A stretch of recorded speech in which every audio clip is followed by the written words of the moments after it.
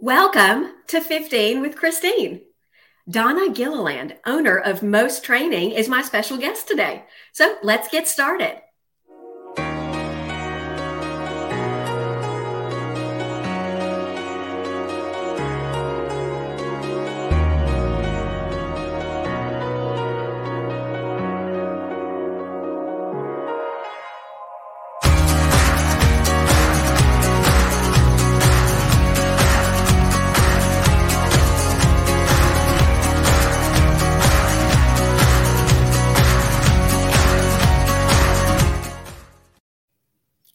On 15 with Christine, we talk about all things business growth.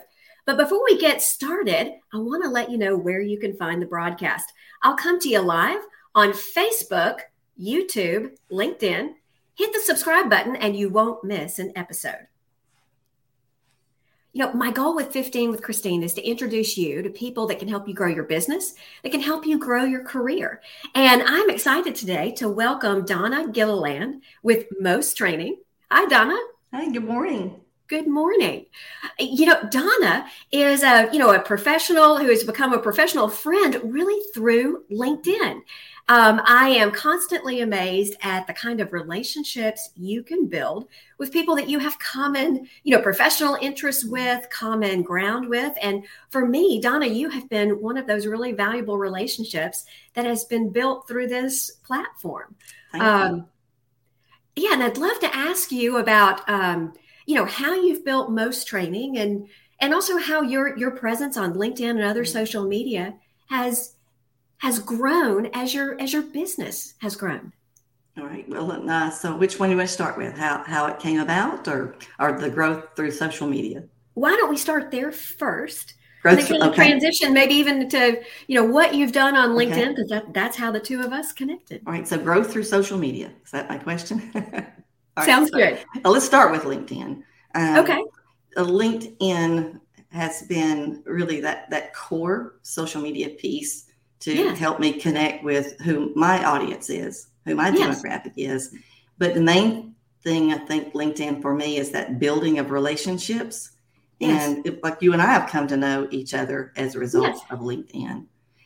So whenever people ask about which social media channel should I be on, I encourage people that their start point as a business professional, they start with LinkedIn.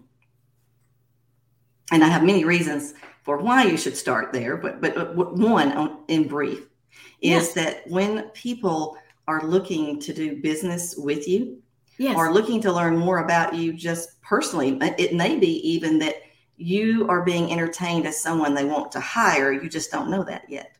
Okay. And so LinkedIn has become that first starting point for many who are seeking to know more about you.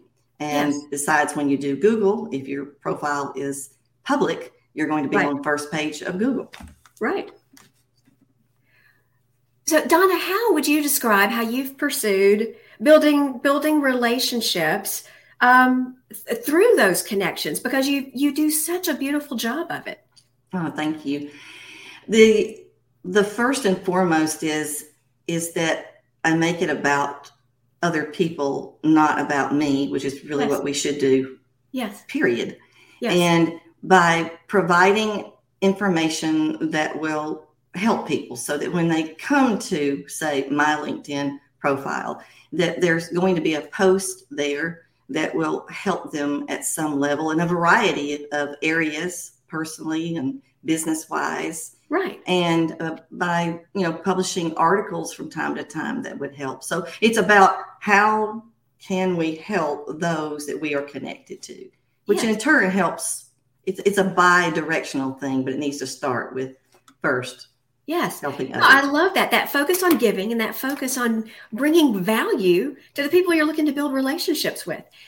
Can you share a specific example of something that you have shared that has brought value to other people? Just to give people, I guess, a detailed explanation of how you've done that. Well, I think one of the things that comes to mind right now is helping people to work remotely. When pandemic hit, which we had no way to prepare for that. Right. And that just came out like out of the blue, as they say. Yes. And I think that most helpful of recent has been helping people to transition from the conventional way that one works to now having to be remote and learning technologies that are remote in nature, that they just had to crash course learn for themselves how to adapt and do business effectively as a result. So I think that's probably the most recent thing that's been very helpful to people, and learning how to virtually speak. Be better speakers in a virtual environment versus being live before your audience. Okay. So for example, like we are here on StreamYard, or if you were on Zoom or Microsoft Teams. Yes. Okay. Yes. Do you have any specific tips that have really resonated with your audience? In terms of the virtual piece, virtually, yes. And there's so many, but I'll try to stick to maybe a top three. I think a top three is great. Let's do a top three. Top would be to make certain that your technology works correctly, that you've tested it out. Okay. So before you begin to use whichever one of these that you're going to use, whether that's Teams, a Zoom, or whatever.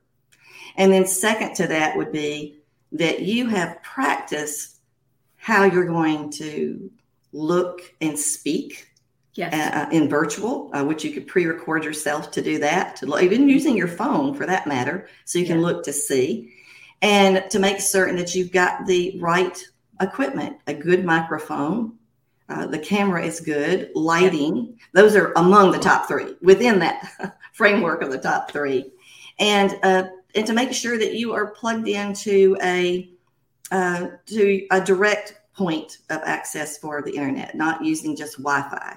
Okay. That's all great advice. And of course the list would go on, but I think that's a top one. Those are the top ones. That's a great place to start. Yeah. So when I think of most training, a number of different kind of pictures come into my mind. Can you tell us more about the company, the name? I think you've been in business for many years. Is that right? 18 years this May. Congratulations. And thank you. And MOS is an acronym. The company started as providing productivity training in Microsoft Office. Okay. And MOS is actually an acronym that Microsoft uses for their certification path of Microsoft Office Specialist. Okay. So the focus 18 years ago was to increase productivity in the use of that suite of products. Okay. But as time went on and technologies came on board, now MOS is an acronym really for three services, which is mobile productivity, Office, which is the Microsoft Office piece. That's actually what they've changed their name to, is Office, and the S for social media. So that's what I do. And that's how I came up with that name. I had the chance to look through some of your posts, I think some of your articles, and one of them caught my attention. I'm one of those people who really likes pivot tables. And I don't get into Excel like I used to now that I run this Sandler business. But the information that you can analyze using those tools and the way that they've changed pivot tables is it's really interesting if you're into that kind of thing like me. However, what really caught my attention was your article was really about taking a step back and understanding kind of the how and the why behind the formula, I guess, framework inside Excel. That's right. You can better use it. And I loved the way you netted that out. But I'd also love to hear how does that apply to your entire business? Because it just really gave me a strategic look into how you think and how you train your clients to be most effective. And so the answer to that is that whenever I meet with customers, there's of course the meeting with the one who wants the training for a team. Yes. And then there's that stage of being with the students. So I'll start at that first stage, is that I help companies identify where the knowledge deficits are. So a company might come to me and say, I love pivot tables too. but people often think they're intimidating, but they're not. Right. But So a company might call me to say we need some targeted training and they need to be better at pivot tables or learn those. However, what might not be known, which is where I come in, is there may not be that foundational piece in that particular program that's very necessary for you to be even able to create a pivot table. And often people think, for example, they maybe know the formulas piece. So it's helping them learn what we need to set up for people to learn that they hadn't thought about before until we had that meeting to sort of to reveal what it is that's not. Because there's more to analyzing the data than just using a rote formula. You've got to understand the bigger context. Yes. To put together relevant data. That's exactly right. Yes. Well said. Exactly right. So how have you helped your clients do just that? I mean, if I was talking to one of your best clients, what would they say about working with Donna, working with Most Training? Well, I'll tell you what's been written about me. Oh, would love to hear. All right. So the common thread of what people write in testimonials is that I make it easy to develop a plan of action. Yes. And that I make learning easy.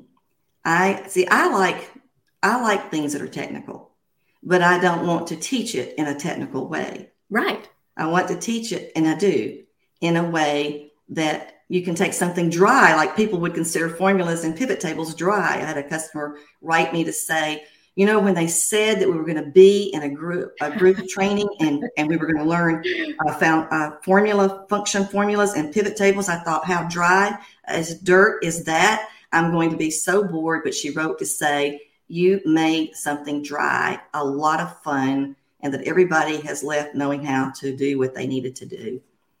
So those are different things that people say about my work with them. Oh, that is so neat. I love hearing that.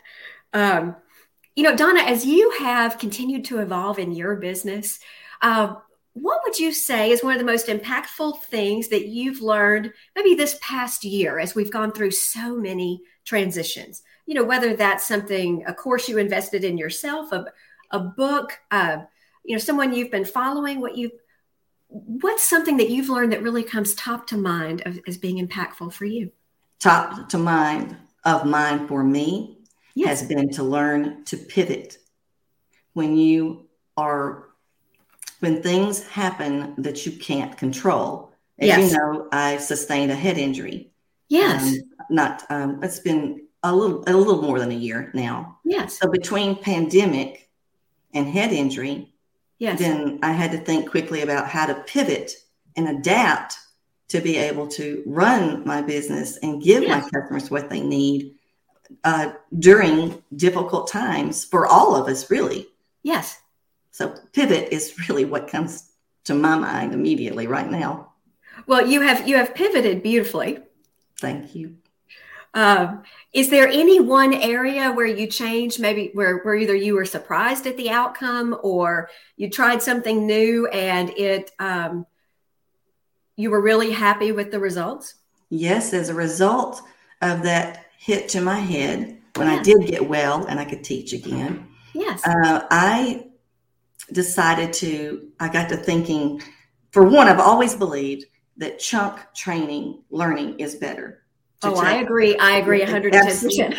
Exactly. I mean, we both know that it's far more effective than it is to put someone in a 6-hour class. Yes. So the quick answer to what you're asking is that through that having to pivot, that I started offering clients the option of taking a 6-hour class and then chunking it out into 2 hours. Now, some at first were sort of resistant, but like, we have to think about it, because you know how human nature is, that you get used to doing something the same way all the time. Yes. But they all have pretty much. So let's try it. And they love it. So out of that, I now do training in that method and then the online piece as well. But that's the main thing. So that's what's come out of me pivoting. Wow. Love hearing that, Donna. And Donna, really appreciate your time today. For everyone who's listening and watching, we appreciate you joining us. 2 weeks from today, we will welcome Terry Chapman with Fast Slow Motion. But if you're thinking, I'd like to learn more about what Donna does, be sure to look her up on LinkedIn. Her content is very valuable. But also take a look at her website. Her contact information is right below. So until next time, we'll see you in 2 weeks.